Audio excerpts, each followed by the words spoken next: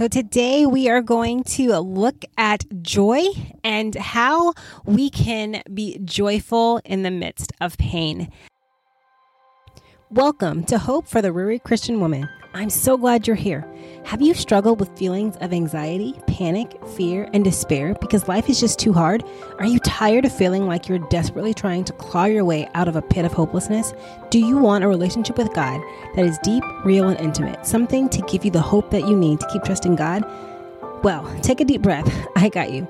If you're struggling to trust God because life is so stinking hard, if you feel like there's no hope, no way out, and no point in even praying about it anymore, if you are weary from the struggle and trying to do all the things and just want something to go right in your life, or at least for it not to get worse, this is the podcast for you.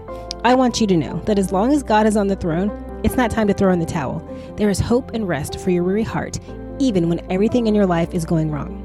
How do I know that? Because I found it. Hey there, I'm Latoya Edwards, and I'm no stranger to hard times. But after walking through decades of hard times, I was so weary in my soul, and I felt like I was trapped in a pit of despair. I was frustrated, angry, and hopeless, and I was tired of waiting on God. I was overwhelmed, burnt out, and spiritually exhausted. Turns out, that's exactly where I needed to be to hear from God. During a season of forced rest, I learned more about my identity in Christ and how I was created to connect with Him. And then I was able to start my journey that led from a soul full of despair to being able to say, it is well with my soul. And I even learned how to enjoy life and dream again despite the difficult circumstances of my life. And guess what?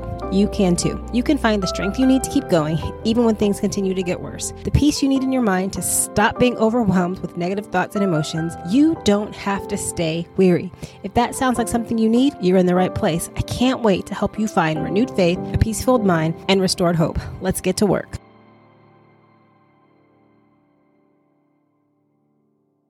So we have reached the third theme of Advent season, and it is joy.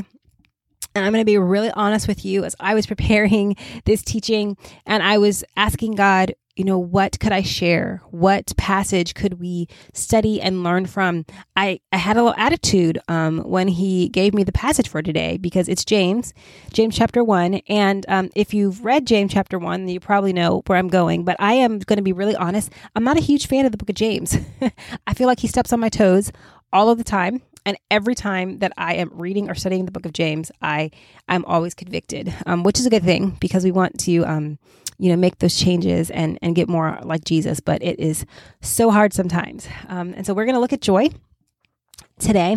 And it's going to be a continuation of what we talked about when we looked at hope, because joy was a part of what it means to have hope in situations. And we're going to just jump right in. So James chapter 1, verse 1. James, a bondservant of God and of the Lord Jesus Christ, the 12 tribes who are dispersed abroad, greetings.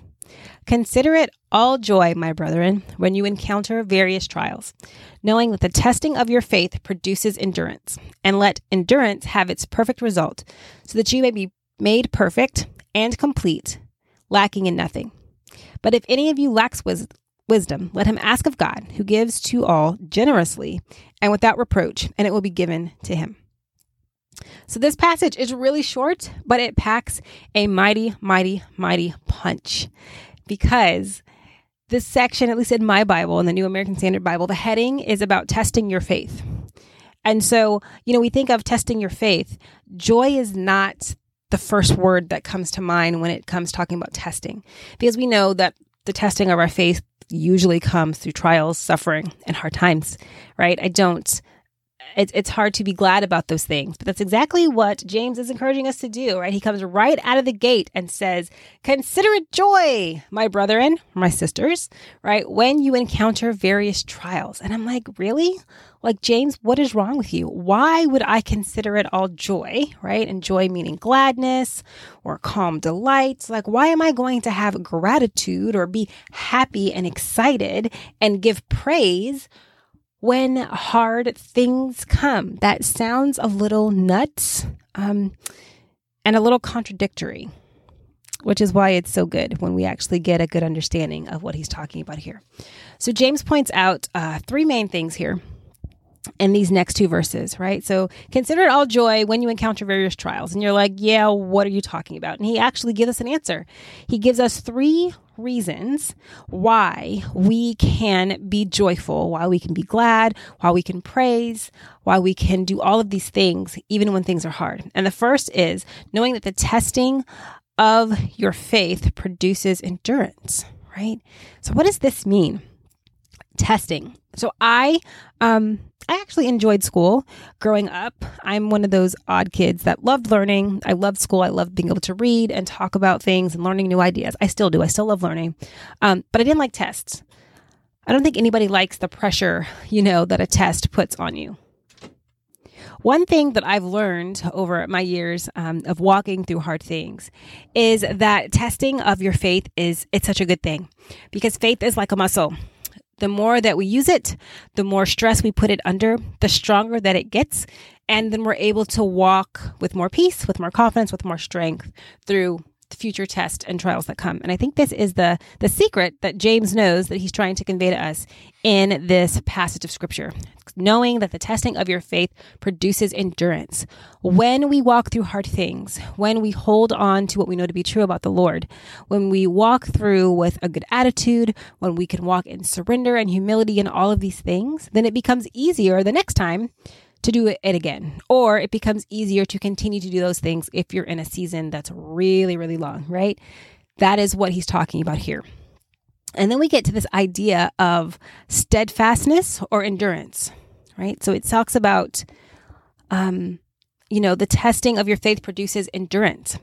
And here is the crux of this. Endurance and fitness and exercise, right, means that you're able to do the work, the exercise longer, right? You're able to put your body under stress longer. You're able to lift more, walk farther, all of these things. And this is so true about ourselves. But it's also important to remember that it is about us, but not 100% too. Because I think what James is hinting at when he talks about the fact that as we go through more testing, as we test our faith and it gets tested and God tests our faith and we get stronger, that the muscle that we're working on is really connected to God. And we have the ability to trust God more. Okay. I started exercising this year, and I'm going to be really honest with you. It was really hard because I'm lazy. And I don't like to do like hard stuff like that. I don't like to sweat. I don't want to be out of breath. And so I struggled, but almost a full year in, and I am able to do so many things that I did not think would be possible in January when I started this journey. But I had to push myself, right? When my arms were like on fire and I thought I couldn't do one more push-up, I was able to do one more push-up. And like now I can do, 12 and be just fine. And if you can do more than 12, then you just be nice to me because I'm at 12 and I'm happy with that. But this is the idea, is that when we go through hard things, we trust God, right? Well, God, I'm going to trust you for this small thing. Okay. And now that I did that, now I can trust you for this thing that's a little bit bigger, and something else that's bigger, and something else that's bigger. And then eventually we're able to trust for these really huge, momentous things. And this is so important because when we can trust God more and more, when that muscle becomes stronger and stronger, then that makes all the things that are kind of on us, right? That surrender, not being a control freak, not trying to be perfect, not dealing with shame or disappointment or frustration. All those things become easier as well. And the final piece is that you may become perfect and complete, lacking nothing. So in Psalm 23, right, the Lord is my shepherd. I have everything that I need. And this is the same kind of thing that we think of right here in James, because what he's talking about being made perfect and complete, it's the process of sanctification, which we know is necessary to the Christian walk, but it's not always pleasant. And so we look at considering it all joy when you go through hard things. Why? Well, because you're going to be able to have stronger faith. Okay, why is that a good thing? Well, because then you can trust God more and more. Okay, well, then why does that matter? Well, because then you're going to be much further along in the sanctification process. And sanctification is just a really big word for being made more like Jesus. Because that's the whole point, is that in our Christian walk, that our goal is to be less like us and more like Jesus. And so as we are going through these hard times, we are dropping and shedding our old nature, right? And becoming more like Jesus. We're becoming more patient, more kind, more loving, right? More giving, more able to walk through hard things with a good attitude. All of this is important. And so if you're like me, like how I used to be, and you think James is like a quack, get your Bible out, spend a little bit more time in these verses, because there's so many good and wonderful nuggets in here. And so I just want to end in prayer really quickly, and then we'll go on with our time. Lord, I just want to thank you so much that you made sure to include convicting and challenging passages in the Word of God. And I'm sure that you chuckle to yourself when your children we roll our eyes and have many temper tantrums about the things in the Word. But we know that everything in your Word is good for us. It's good for our lives. It's good for our hearts. It's good for our sanctification.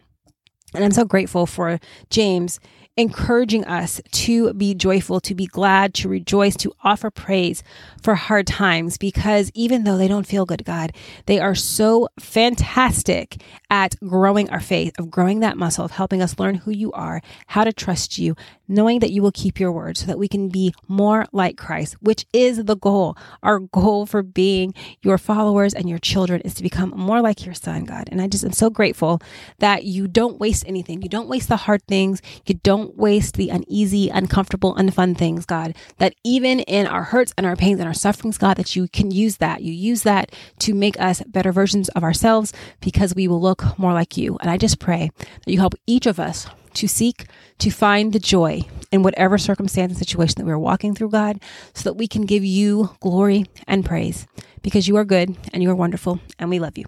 Amen. I hope you were blessed and encouraged by today's episode. I pray it inspires you to draw closer to God.